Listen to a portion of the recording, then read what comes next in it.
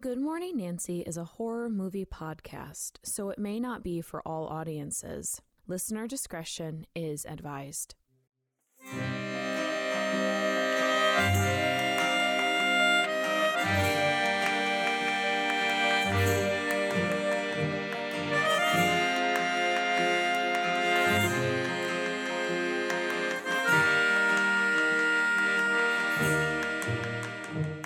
Good Morning Nancy, my name is Gracie. And I'm Abby. And if you're new to the show, welcome. This is season 8, episode 7, and we are so excited for you to join us. Gracie and I have been friends since forever, and we love talking about our favorite horror movies together and with you. All while drinking a nice cup of coffee. Today we'll be discussing the 1962 black and white indie horror film, Carnival of Souls. It was directed by Herk Harvey and written by John Clifford. It stars Candice Hilligoss, Frances Feist, Art Ellison, Sydney Berger, and Herk Harvey. We are not shy about spoilers, so if you haven't seen this film, we highly suggest that you pause this episode and watch it. Are you still here? Okay, then let's get this morning started. So director Herk Harvey performed and taught theater at Kansas University and broke into the film business as an actor, director, and producer for some of the movies being made by Centron Corporation of Lawrence, Kansas, which was an independent industrial and educational film production company. So, you know those silly educational films from the 1960s that everyone makes fun of? Yeah. That's what he did. Oh my God, amazing. He made those. I love it. So while he was driving to California for work, Harvey passed the abandoned Saltaire Pavilion in Salt Lake City, Utah, and envisioned a group of ghostly apparitions dancing together. He had no other idea for a plot, but he knew he needed to make this movie. So he recruited fledgling joke writer John Clifford, a Kansas native, to pen the script. Apparently, the only prompt Harvey gave him was the ghoulish dancers at the pavilion, and Clifford came up with everything else on his own in just 3 weeks. So according to Peter Wilshire, quote, the next step was raising enough funds to make a first feature-length film, and it was not going to be easy. The original budget for Carnival of Souls was a minuscule $17,000. In addition, Harvey was able to raise another $13,000 from various acquaintances in and around Lawrence, Kansas, bringing the final total to about $30,000. The only professional actor in the cast was Candice Hilligoss, who played Mary Henry. Hilligoss was a New York actress trained at Lee Strasberg's famous Actors Studio, and in a 1990 interview, Hilligoss reflected on Carnival of Souls, saying, quote, I was paid $2,000 for doing the film. It seemed like a fortune, so much so that my husband quit his job as a waiter to concentrate on his acting career, and he got his first Broadway part almost immediately, unquote. I think in today's money, the film would have cost $125,000, which is nothing. That is so small. And it apparently only cost about $50 to rent the abandoned pavilion. And Harvey only had a crew of 5 people behind the scenes. So it was himself, cinematographer Maurice Prather, editor Dan Palmquist, assistant director Riza Badiyi, and production manager Larry Snegas. And that was it. Wow, that's so small. It's very small. It's very small. So according to Joshua Winning, quote, Harvey himself would play the man, masterminding the character's look by using white grease paint on his face and wet salt in his hair for a crusty, long dead appearance, unquote. Ugh. Ugh. I know. So a few other facts from the TCM article about Carnival of Souls are that actor Sydney Berger, who plays the neighbor Johnny, is blind in the eye that Harvey had him use to peek through Candice Hilligoss's room keyhole. I knew it. So he couldn't see it. He couldn't see a thing. I was like, what even? Yep. So it looks creepy on film, but it wasn't creepy really in real life. Oh my God. So the ghouls seen waltzing in the Saltaire Ballroom were hired from a Utah University dance class. And when Candice Hilligoss's agent saw Carnival of Souls, he refused to represent her any further. What? Dropped her like a hot potato. He said something along the lines of like, if you do this film, your career will be ruined forever, basically. And I mean, she didn't really do much after the film, but the thing is that this film became such a cult classic that I feel like it, if anything, it made her career blossom because like she's known by people who love this genre. So yeah. Well, what the heck even? I bet that guy feels silly now. Yeah. I mean, he's probably dead, but... Well, and we know her name and we don't know his name, so there you go. Ugh. So Carnival of Souls was released in September of 1962, and it was double billed with a Lon Chaney Jr. horror movie called The Devil's Messenger in drive-in theaters. Oh. Yeah. They wanted it to go to regular theaters, but they just could not find a distributor that cared enough about it, which is really sad. Yeah, but unfortunately, so the film went almost completely unnoticed while it was at drive-ins, and it was basically a lost film until the 1980s when it was shown on late-night television. Wow. Yeah, and stand-up comedian and horror movie actor Dana Gould first saw the film when it was shown on TV in the 80s, and at the time, he had no idea what it was about, but it frightened him to death. And he actually gives a great interview discussing the film on the Criterion Collection DVD for Carnival of Souls, so definitely check it out. I thought that you were going to say, like, it actually scared him to death? He died after watching the film, and his ghost gave an interview on the DVD. It's a cursed film. Oh my God. I was telling Abby this earlier, everyone, but I first saw this film when I was 16, and my cousin bought me like a box set of DVDs that like just had a bunch of public domain horror films on them, like White Zombie and Carnival of Souls was on there. And the best. I watched Carnival of Souls in my bedroom late at night, and I freaked the fuck out. I was like, oh my God, like when he shows up like and is nuzzling her neck in the mirror, and then when he like turns the chair in the doctor's office and it's his face and she screams, I lost my mind. I think I went out of my body. My soul left my body. It did. I was older. I was 16, but I was frightened by that. So I don't know. People who say this movie is not scary need to go home. You're silly because I am a 27-year-old woman and it frightened me. Yeah. Freaking watching it upstairs on my laptop. Like, oh my God. Okay, so according to Justin Morrow, quote, no one would blame you if you've never heard of Carnival of Souls, but from its simple plot and low budget, Harvey weaved a tapestry of sound and image that has continued to influence filmmakers from George Romero to David Lynch, unquote. And according to Greg Quick, quote, Herc Harvey's Carnival of Souls is a milestone of low-budget horror. It's the most quietly influential horror film of the 1960s. Few American films of the era have done so much with such few resources, unquote. And this final quote I want to share is from Nitrate Diva. And they say, quote, the first time I watched Carnival of Souls, I was planning to make fun of it. I soon found out that it was no laughing matter. Something about this film shoots you through a chill that you can't shake. I mean, I watch a lot of horror films, new and old, and while many have disgusted or disturbed me, few have actually scared me. This is one of them, unquote.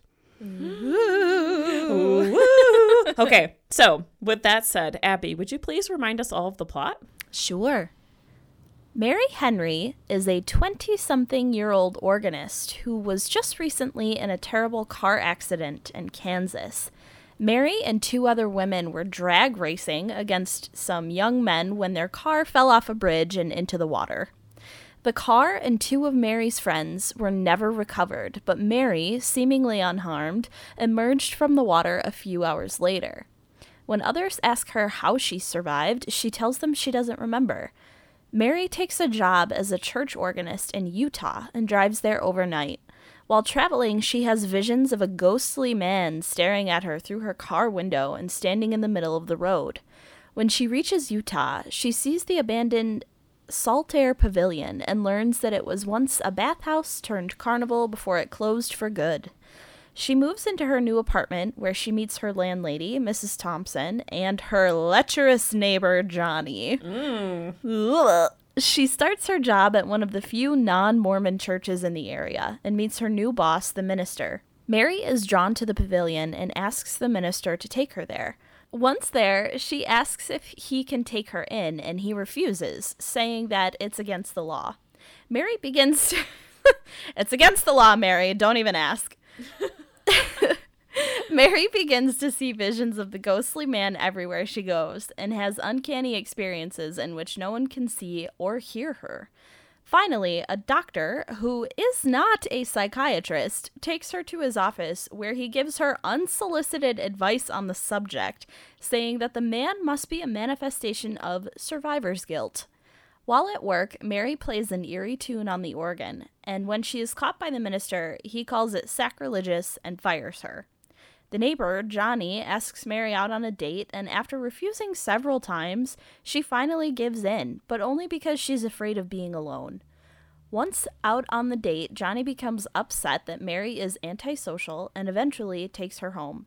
At the apartment, he invites himself in, even though Mary is uninterested. She sees a vision of the ghostly man nuzzling her neck in the mirror and screams, scaring Johnny off. Mary returns to the doctor's office, telling him what happened, but soon realizes that it is not the doctor in the chair listening to her, but the ghostly man. Mary tries to escape in her car, on a bus, and eventually on foot, but she is chased by the man and a bunch of other ghostly figures no matter where she goes. She eventually winds up at the pavilion where she sees herself dancing with the ghoulish group in the arms of the man. Cut back to Kansas, where the car Mary was in the accident with is finally found, and all 3 women, including Mary, are found dead in the car. Dun dun dun! Ah, shocking. Oh, thank you, Abby, for that lovely plot summary. Oh, you're welcome. Okay, so the Bechdel test. I don't know if we should count this. I don't know if we've done something like this in the past. I honestly can't remember. I'll leave it up to the audience to decide. But Mrs. Thompson technically has a name, but she's never referred to by her first name. Like, she's always either landlady or Mrs. Thompson. Maybe that is her first name. Mrs. Landlady. Landlady Thompson. Mrs. Landlady Thompson. She was born into that career. Okay, so it doesn't count. But they're the only women that talk together. Besides, I guess, the women in the car, but they don't really talk together. They're like yelling at the boys and stuff. So yeah, and they don't have names. So that sucks. Yeah, it sure does. This is gonna suck even more coming up. Was the supporting cast at least 50% women when we look at Nancy's Dream Team test? No. Did a woman write, direct, produce, or edit the film? No. Was the final girl or main character a person of color? No. Were there any openly LGBT plus characters in the film? No. No. No. So, that's great. What can you do? Well, not much. It was the 60s, so. Yeah, it's true. Anyway, let's get into our discussion, shall we? Yeah. Let's talk about the man and Mary. Yes. So, according to Greg Quick, quote, Carnival of Souls uses literal smoke and mirrors to achieve its tone. When the man appears to Mary in her car window, Harvey uses inexpensive angled mirrors so his face would appear crisp and existing on the same plane. Whenever Mary encounters a ghost, Harvey frames them as counterparts, sort of like dead doppelgangers, using reflections and refractions, unquote. I really like that. I do too. And according to Kier-La Janice, I hope I said her name right. She is a wonderful author, by the way. She wrote the book House of Psychotic Women. Everyone needs to have this in their library. It's so good. That sounds incredible. Why haven't I read this? I don't know. I'm getting it for you for your birthday. Oh, wow. Thanks. It's so freaking good. So she actually expands on this idea of them being sort of doppelgangers in her essay for Criterion and says, quote, whenever Mary sees the ghostly face of the man, the camera deliberately frames them as counterparts, either with reflections in a mirror or a window, or rapidly altering zooms. Her moods likewise convey a split. Through most of the film, she is sullen, even venomous. But she will suddenly turn giddy. When she visits the pavilion, she seems exhilarated, almost drunk. Scenes such as this send Mary into a frenzy as she tries to discern whether the problem is coming from within or without. She is flanked on her trip through the purgatorial landscape by authoritative men who position themselves as quote-unquote guides, and there is much about the film that exploits this tension between Mary and the condescending men around her. The doctor, who admits that he's not a psychiatrist but presses her to divulge her problems anyway, the priest, who urges her to save her damnable soul, and the lech, who threatens her with sexual assault morning, noon, and night. And then the man. Yeah, and then the man, who, like the titular hitchhiker in the aforementioned Twilight Zone episode, appears as Mary's doppelganger and the harbinger of her death. As the film repeats and substitutes identities, it implies that all the men are one, and that all the men are reflections of Mary's hostility and transience.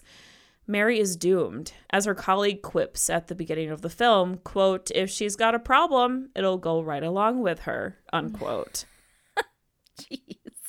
And I want to mention this quote from this essay by Richard Harlan Smith that he wrote about Carnival of Souls for TCM. And he says, quote, Carnival of Souls chooses as its protagonist a modern, free-thinking, intelligent young woman whose independence is thwarted by a society clinging to gender roles and frowning on women taking the initiative. While Harvey's character name was likely meant by scenarist John Clifford as a blandly mysterious descriptor, the phrase, the man, would soon enter the parlance of the American counterculture as a synonym for all things restrictive and repressive about the American dream, right? Like, we're going to fight the man.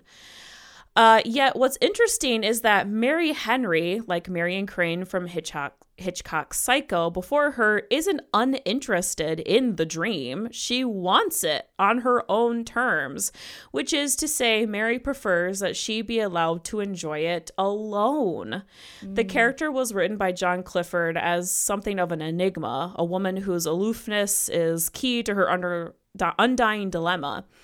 Yet, as played by Candice Hilligoss, who had to fight her director to make the character more human, Mary does engender sympathy and stands on something of a poster child for anyone who ever wanted, for whatever reason, to be left the hell alone.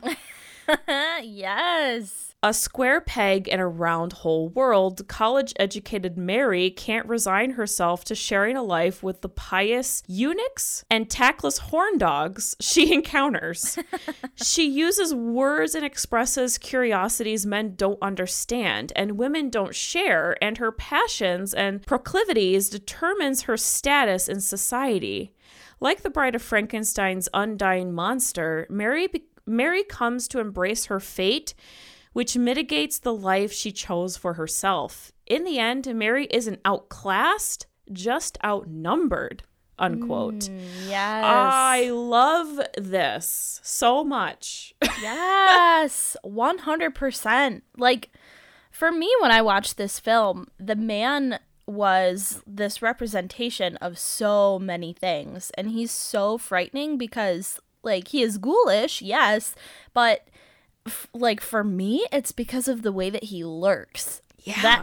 That's what really got me. Because as a woman, you really are dictated by fear a lot of the time. And I'm not saying that because we are women, we have to live our lives in fear, but it's such a big part of becoming who you are and learning about the world. Like, fear of being seen as an outcast, fear of people thinking that you're crazy, fear of men, etc., etc. Like, the really funny part about all of it, though, is that Mary is fearless on this, like, surface level. She's straightforward about what she wants, but the man is always there in her peripherals, like, waiting for her. Mm-hmm. And as she starts to unravel, he appears more and more, just as she has all these other interactions with the men in the film. So it's kind of weird. It's like, it's not a coincidence. Like, I think that it's definitely done on purpose, but... You know, and if it wasn't, it's such a happy accident. Yeah. You know, honestly. And I 100% agree with you. The film gets compared to the Twilight Zone episode, The Hitchhiker, a lot, like when you read about it. And there's a good reason for that. Like in that Twilight Zone episode, it's about a woman traveling alone, and she is stalked by a male ghostly figure who is trying to hitch a ride with her cross country. Ugh. And he won't freaking leave her alone. Get out of here, you man. You man. But it has a similar ending too. You find out that she was in a car accident and she died. And he was basically her, like her harbinger of death, as this man is. But that's, you know, what happens to Mary in Carnival of Souls. Like on her drive to Utah, she is stalked by the man. And then when she gets there, she's stalked some more. Like he won't leave her alone. And as a woman, you always feel like you are looking over your shoulder constantly. Yeah. And it sucks. Like there are lots of women who travel alone all the time, but I guarantee you that they've had dealings with creepy guys on their journeys at least once. Yeah. And it's exhausting. It's exhausting being afraid of men.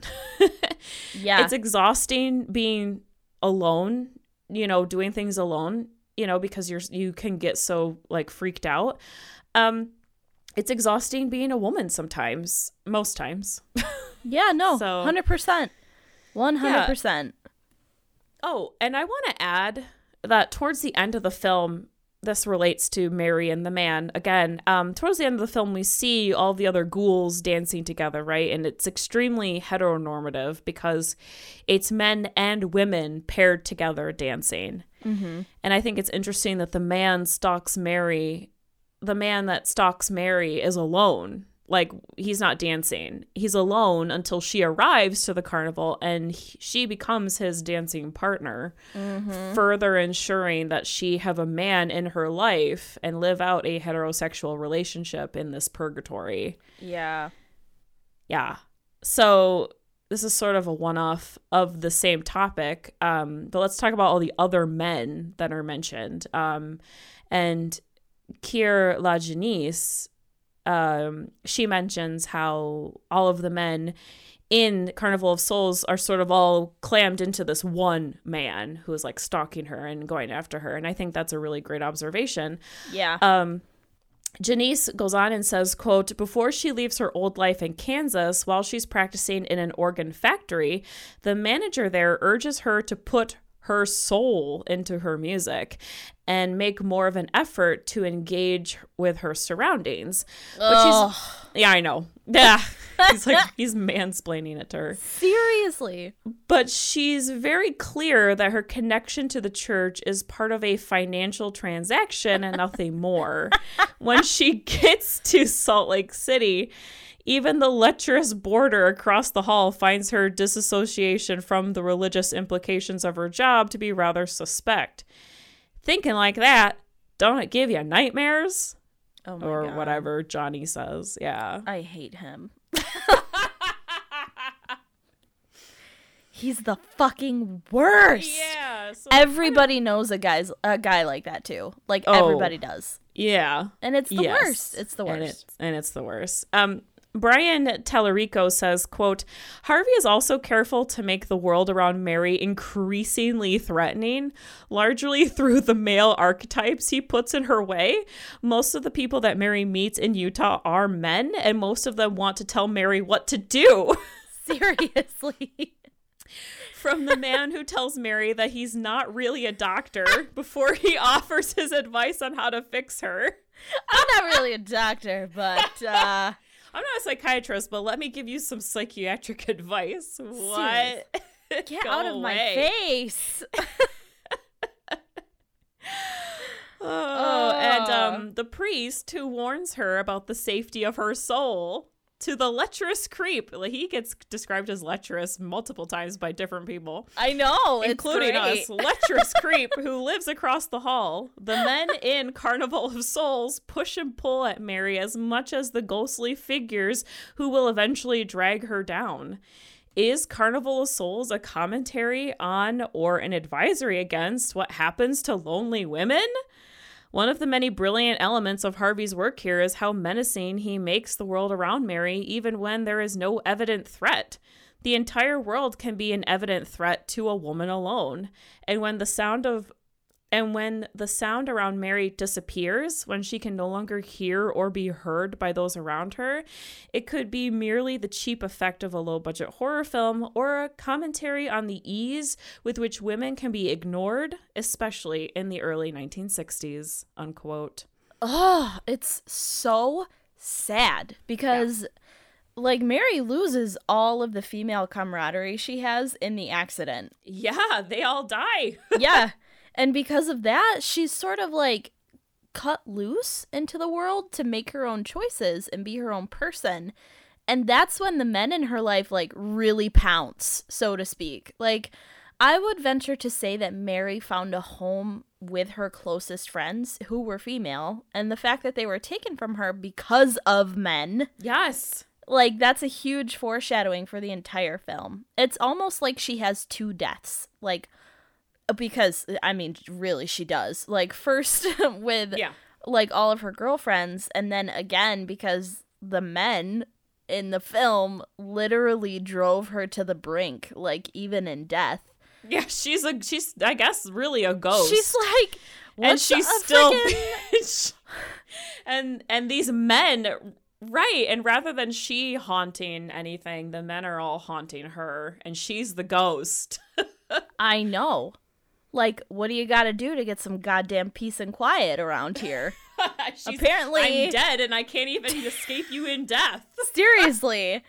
Like, the men in this film are seen as kind of a temptation, like a problem for her, yet she's being told that she shouldn't be alone. And there is so much conflict going on within her and also around her. And, like, another thing that I want to point out, too, is, like, maybe, like, I just thought of this kind of when we were talking about all, like, the heteronormative relationships with the ghosts. Mm-hmm. What if Mary is gay? Like, what if she only likes women? We like, don't know. For real. I don't know. I think there could be a strong possibility there. Maybe I'm reaching, but I don't know. That's the thing. Like, we talked about queer coding in our last episode about The Haunting, but it's like there's not really any queer coding in this, but there also isn't anything that says that she's not in a relationship with these two other women. Right. So, you know, you can think whatever you want. Wouldn't that be so interesting that it's like she's interested in women and not just one woman, but she's interested in multiple women? Yes. And here's this one man who's trying to get her to be in a heteronormative relationship. Ugh. Oh my God. Abby, that's a great insight. I mean, maybe I'll write fan fiction about it. Erotic fan fiction about Mary's polyamorous relationship in Carnival of Souls. Look for it on Tumblr, friends. Yes, I would read it. I'm sure everyone else would read it too. Oh, but going back to what you said, I think you hit the nail on the head there, because the Women Friends drag race against a bunch of guys, and it's these guys, like, it's their idea to do the race. Yeah. And like, so the women make a choice, obviously, to follow through with the race. They don't say, no, go away, you men. But it wasn't their idea in the first place. And honestly, can you blame them? This is probably like the most fun that they've had in ages. Just saying. This is the most fun you can have in Kansas without taking your clothes off. Oops, we died. Well. Right. Well, and I think that it's interesting that the men get away scot-free. Yes. Like, they have no injuries or anything. They don't seem to really get in trouble with the police.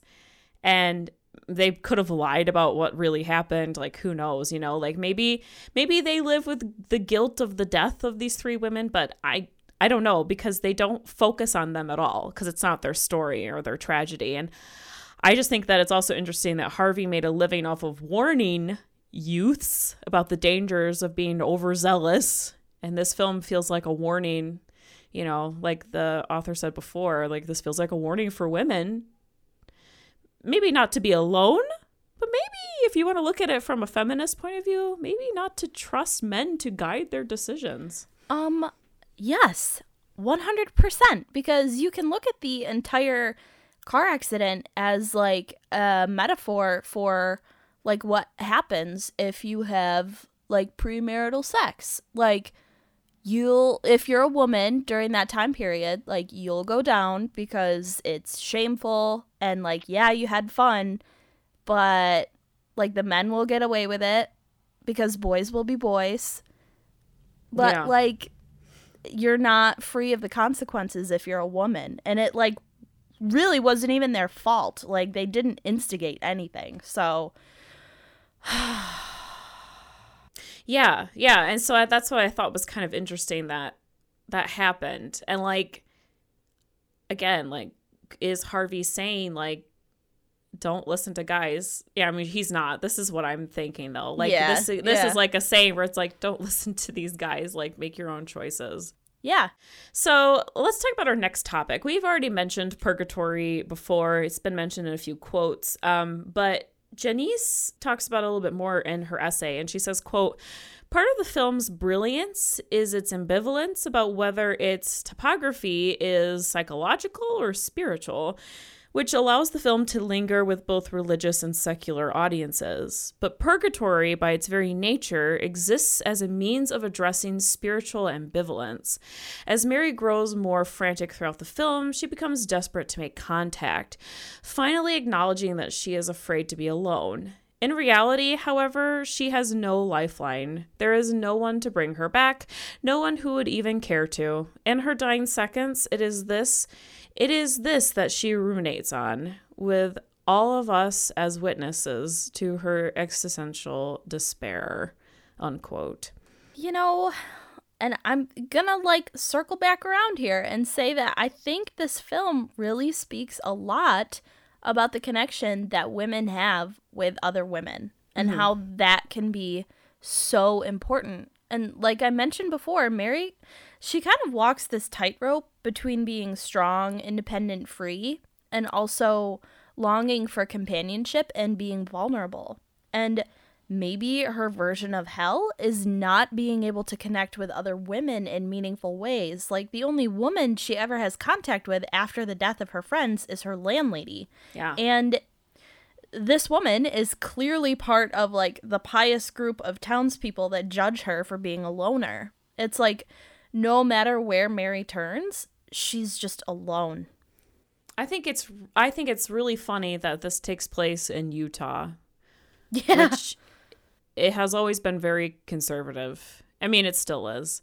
Yeah. And I've never lived in Utah, but I have a few friends who currently live in Utah, and a cousin who used to live in Utah. And they're Christian. And they're like, this is way too conservative for us. And I'm not kidding. Yeah. Wow. Yes. They are Christians, and they are like, this is too conservative. We gotta move. I know it's a little wild. But Doesn't that sound like purgatory, though? Like, not like going through this hell, because by definition, purgatory is the condition, process, or place of purification or temporary punishment in which, according to medieval Christian and Roman Catholic belief, the souls of those who die in a state of grace are made ready for heaven. So, yeah, so Mary's girlfriends, the only people we assume she has any sort of connection with, are taken from her, and she's made to suffer by living alone in a man's world / old woman's world. And not only that, she is being stalked by a man. So, so really, she's living, I think, maybe what the majority of women's worst fears are. Like having old puritanical men, like having an old puritanical man as your boss. The only guy who seems to want to hang out with you is a total creep, and you're constantly being stalked by another creepy dude, and the only female companion you have is an old lady who's obsessed with how many baths you take. That sounds pretty shitty to me. That is her hell. Yes. Oh my God. Yeah, so I can definitely see this being purgatory for Mary. And, maybe those other women had experiences like that too. We just don't see their story. We just don't see what their experience is. We just know Mary's purgatory story, I guess. So, poor Mary. I know. So let's talk about dreams and nightmares in Carnival of Souls. According to Peter Wilshire, quote, one plausible interpretation of Carnival of Souls is that the film represents a hallucinatory dream or nightmare that Mary is experiencing in the split second before the car plunges into the river and she plummets to her death, unquote. I'm going to share a quote that I found that was really, really excellent. And it says, "Death in dreams is really about some kind of change or ending you're dealing with in your life," says Lori Quinn Lowenberg, professional dream analyst and author. She says, "The subconscious will show us this change in the form of a death so we can better understand the finality of it. We can let go of that which we no longer need so we can grow and embrace that which is coming." She goes on to say, "If you know you're going to die in your dream and you can't escape it, this has to do with a change you're anticipating and know is going to happen," according to Lowenberg. She says that sort of dream is preparing you for this inevitable ending. If you wake up right before you die in your dream, Lowenberg explains that this could just be your body's physiological response to a fear of death. Or you can wake up before the death happens because in real life, the actual change has not been completed. You're on the verge, you're on the cusp of it. So I thought that was just really interesting because this whole movie kind of feels very dreamlike.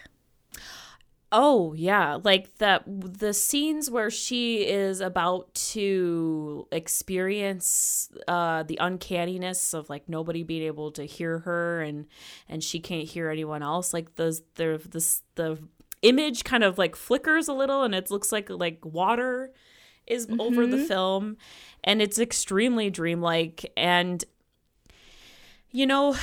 this is what some people have said. Some people have said that this film might have inspired George Romero and David Lynch, but there's no actual proof that either of them saw the film. Oh. Yes. And that is actually what's really interesting to me because I can see, like, you see the zombies in Night of the Living Dead, and they look very similar to the man. In fact, they're dressed like him because they're all dead. Right, so they're all wearing funeral attire, right? At least the one in the beginning is a zombie come from the grave. Yeah, and he looks a lot like the man. And then if you are a Lynchian fan, you all know The Lost Highway, and you all know the mysterious man who shows up and is at the party with the main character, and he asks him. Oh, that scene is so amazing where I almost want to show a clip of it in this episode or, have a sound clip of it. But like he approaches him, and he looks just like the man in Carnival of Souls. Like, he has like the weird hair and the pale skin and the dark eyes and the suit. And he tells him, you know, I met you at your house. In fact, I'm there right now. And it's like, how can you be there? You're here with me. And then he calls the house, and he's there. And he answers the house phone while he's standing in front of him. It's so spooky. But like I said, there's no actual proof that they saw this film. And I want to mention that when I was maybe 14, so this was before I saw Carnival of Souls, I made a short film with my sisters, and it was in black and white. And I had one of my sisters dress up in all black. Like, she had a long sleeve black shirt on. She had her hair pulled back. She had a black skirt on. She had like striped tights on, black and white tights. And she had dark makeup on her face. Like, she had like dark sunken eyes, and then she had a white pale face. And it was not a spooky film. It was like me being like a little experimental and stuff. But it was silent, and it was black and white, and it was her dressed as this person. And I don't know where that image came from in my mind.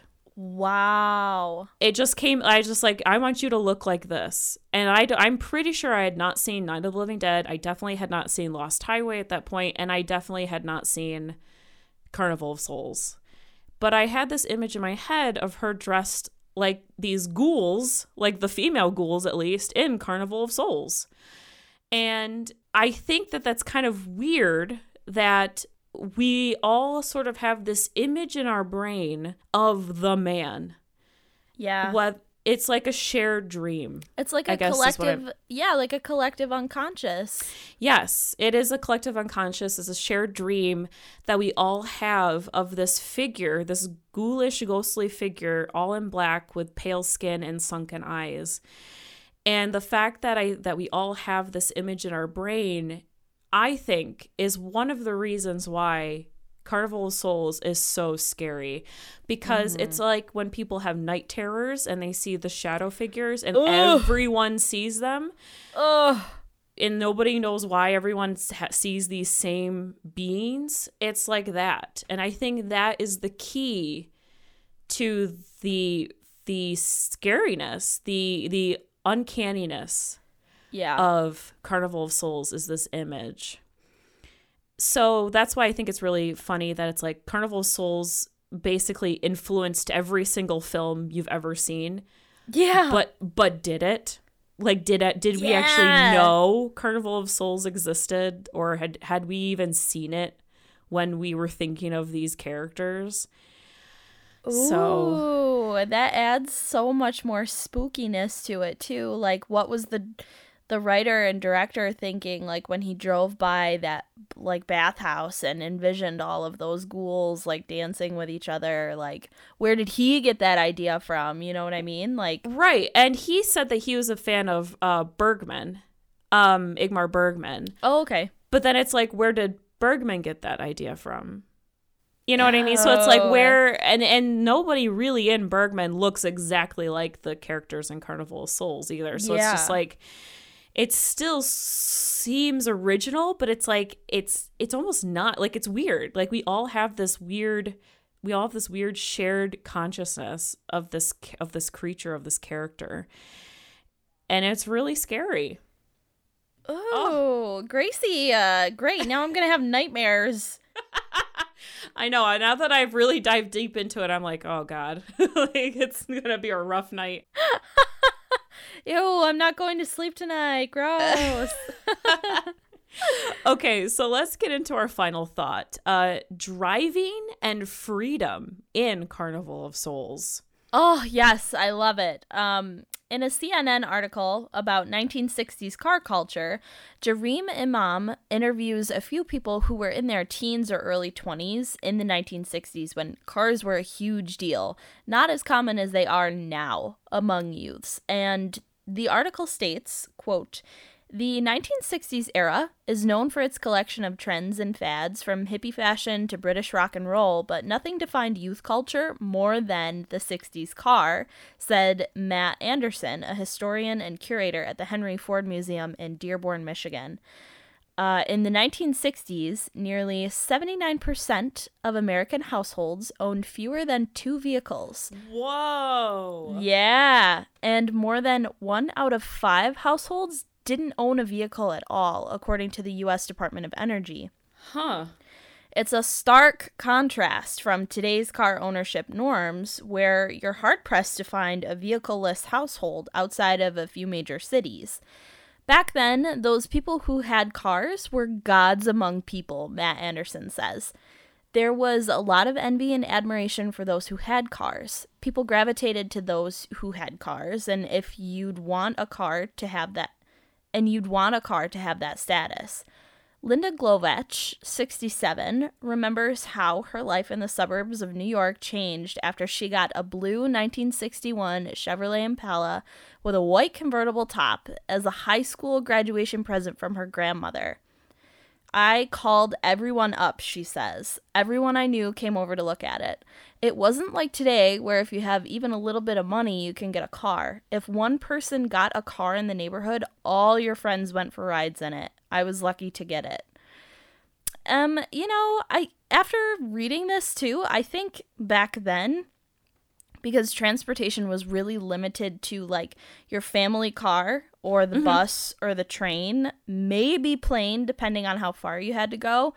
For a young woman to own her car and be responsible for the maintenance, cost, and general knowledge of what she was driving was a huge deal. Like, not having to rely on your boyfriend or husband to take you places, and like going to see the sights unchaperoned, and like even like Mary driving cross country, that was like pretty revolutionary for women. And although Mary first explores the abandoned pavilion with the aid of the priest, she ends up exploring it on her own, and she's able to do that because she has a vehicle. Yep.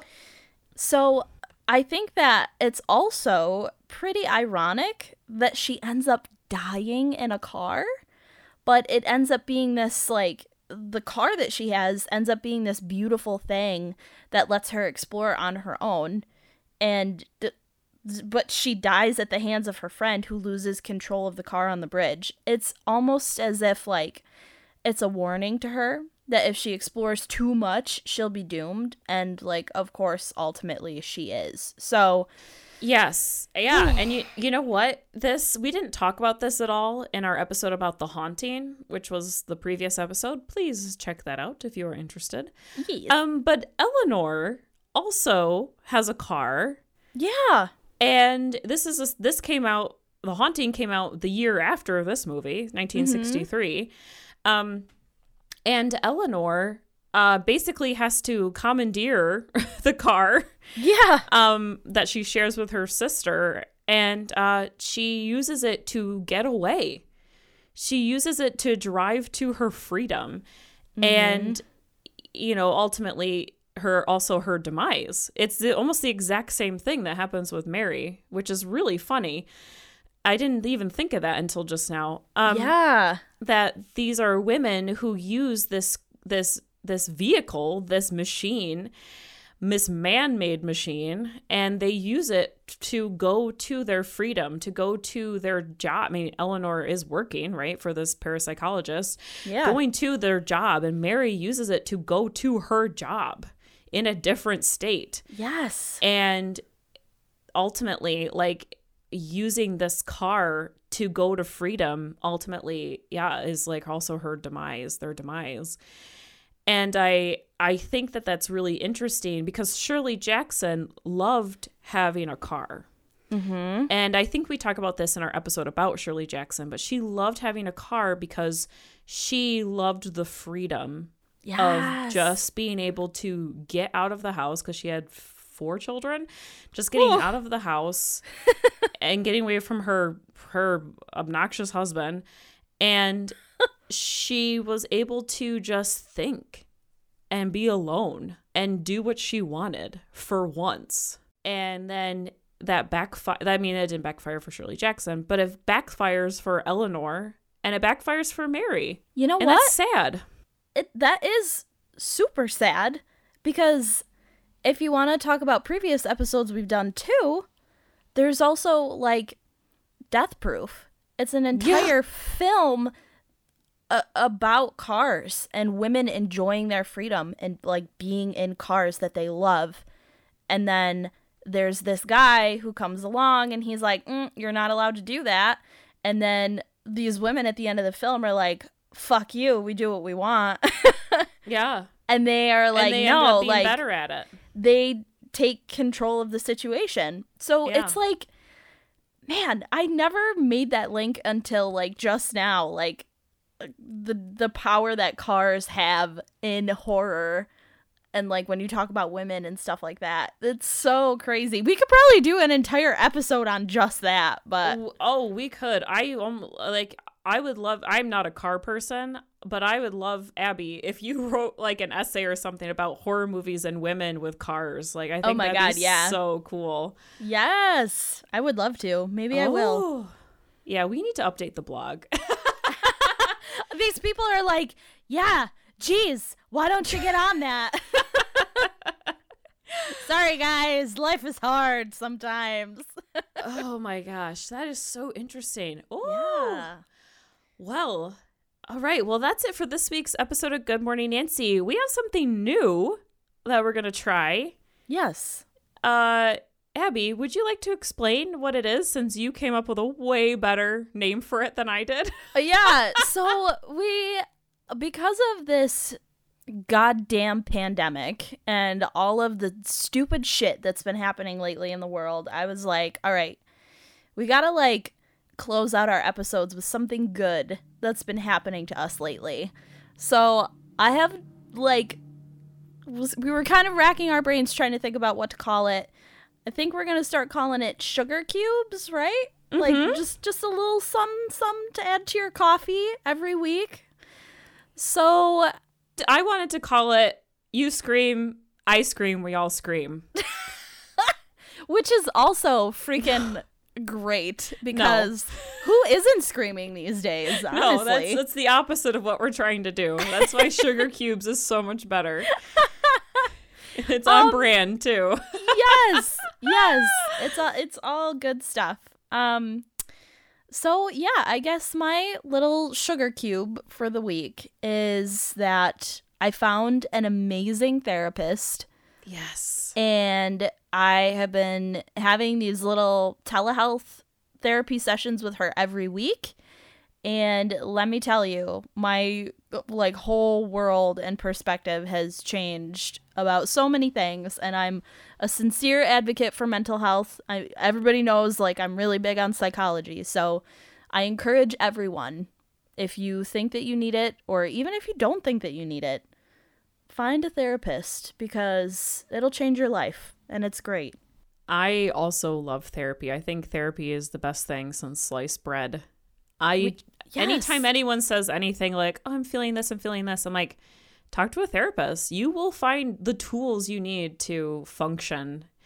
And like you said, whether you feel like you need one or not, it's amazing how much we internalize and how much we think we have under control, not realizing that we might be suppressing a lot. And a therapist helps you kind of discover that, you know. It's so true. And you know what? Make it accessible for literally everyone. Oh, everyone. Mm-hmm. It needs to happen. So what about you, Gracie? What's something good? I feel like if we didn't have the pandemic going on, I would have more sugar cubes more towards me, if that makes sense, because I have a little boy. Yeah. And I feel like a lot of my sugar cubes come from what he does, and I don't want that to be like my identification, but you know, I am a mom, and sometimes like your kid is your sugar cube. Oh my god, 100%. You know, sometimes they are the one that's keeping you from falling apart, especially since he's just a little baby still. So I think my sugar cube is that I was able to take him to the lake that is near my family's home, and he was able to swim for the first time, and he loved it. And so to see like 4 generations at this lake all there at the same time, like my grandfather, my mother, me, and then my son. It was very special to me. It was, and I'm a Cancer, so I'm all about family and all about the home and all about that kind of stuff. So and the water. And the water. And so to see like my family there and to see my son enjoying this family tradition of swimming in this lake was very special, and it really touched me. So that's my sugar cube. Oh, that's so precious. Yeah, it was very nice. I love it. Yeah. Well, everyone, thank you so much for listening. Just an update on our Patreon. If you are new to Patreon, we won't be sending out any gifts maybe until this whole COVID-19 crap blows over. Also, the USPS is a mess right now. So please buy some stamps. Go to change.org and get that Postmaster General out of there. Hell yeah. You know what? Make sure. Freaking get some spooky Halloween stamps. Are you kidding me? Yes. I think women's suffragette stamps are out now too. I think I saw something about that. Hell yeah. Just get it all. Just fund the USPS. Those are the people in blue we should be supporting. Yeah, 100%. So that is what we should do. Okay, so like I said, USPS is a mess. COVID's happening. No gifts are being sent out right now, everyone, so please hang tight. We will send them out eventually. However, you can also support the show by checking out our merch shop. We've got coffee mugs, sweatshirts, t-shirts, and more, so you can go to goodmorningnancy.com/merch and click the shirt icon, and that will take you to our shop. So you can treat yourself for the spooky season. And also, please consider donating what you can to the Black Lives Matter movement, as well as to Trans Lifeline. Links, as always, are in the show notes of this episode. Yes, and we know that times are tough right now.